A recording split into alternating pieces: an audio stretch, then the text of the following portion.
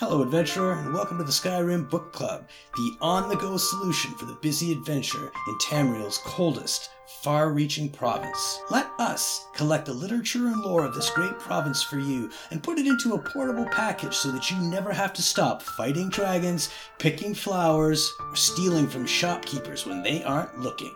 With an ever-increasing archive, SkyrimBookClub.ca has got the story for you. Until next time, enjoy the book. Treatise on Aleadic Cities, Varsobalem and the Neferavigum Test of Dagon. Chapter the 10th, The History of Varsobalem and Mehrunes Razor. I will not be the first scholar to point to a combination of benign intent and arrogance on behalf of the Aleads as the source of many ruinous affairs for the old Heartland elves.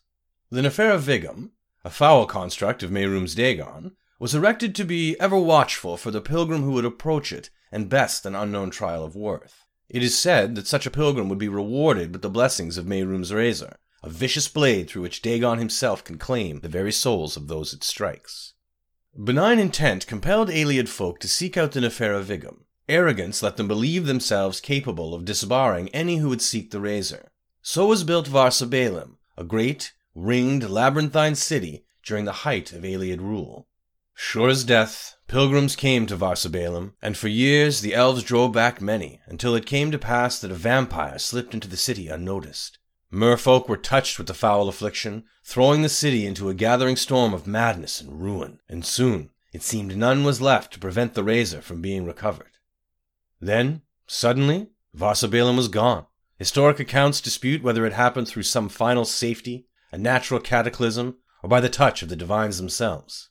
Whatever the cause, history agrees on the result. The mountains of the eastern Nibin swallowed Varsobalem, and the Neferavigum with it, where it has remained hidden since the early days of the First Era.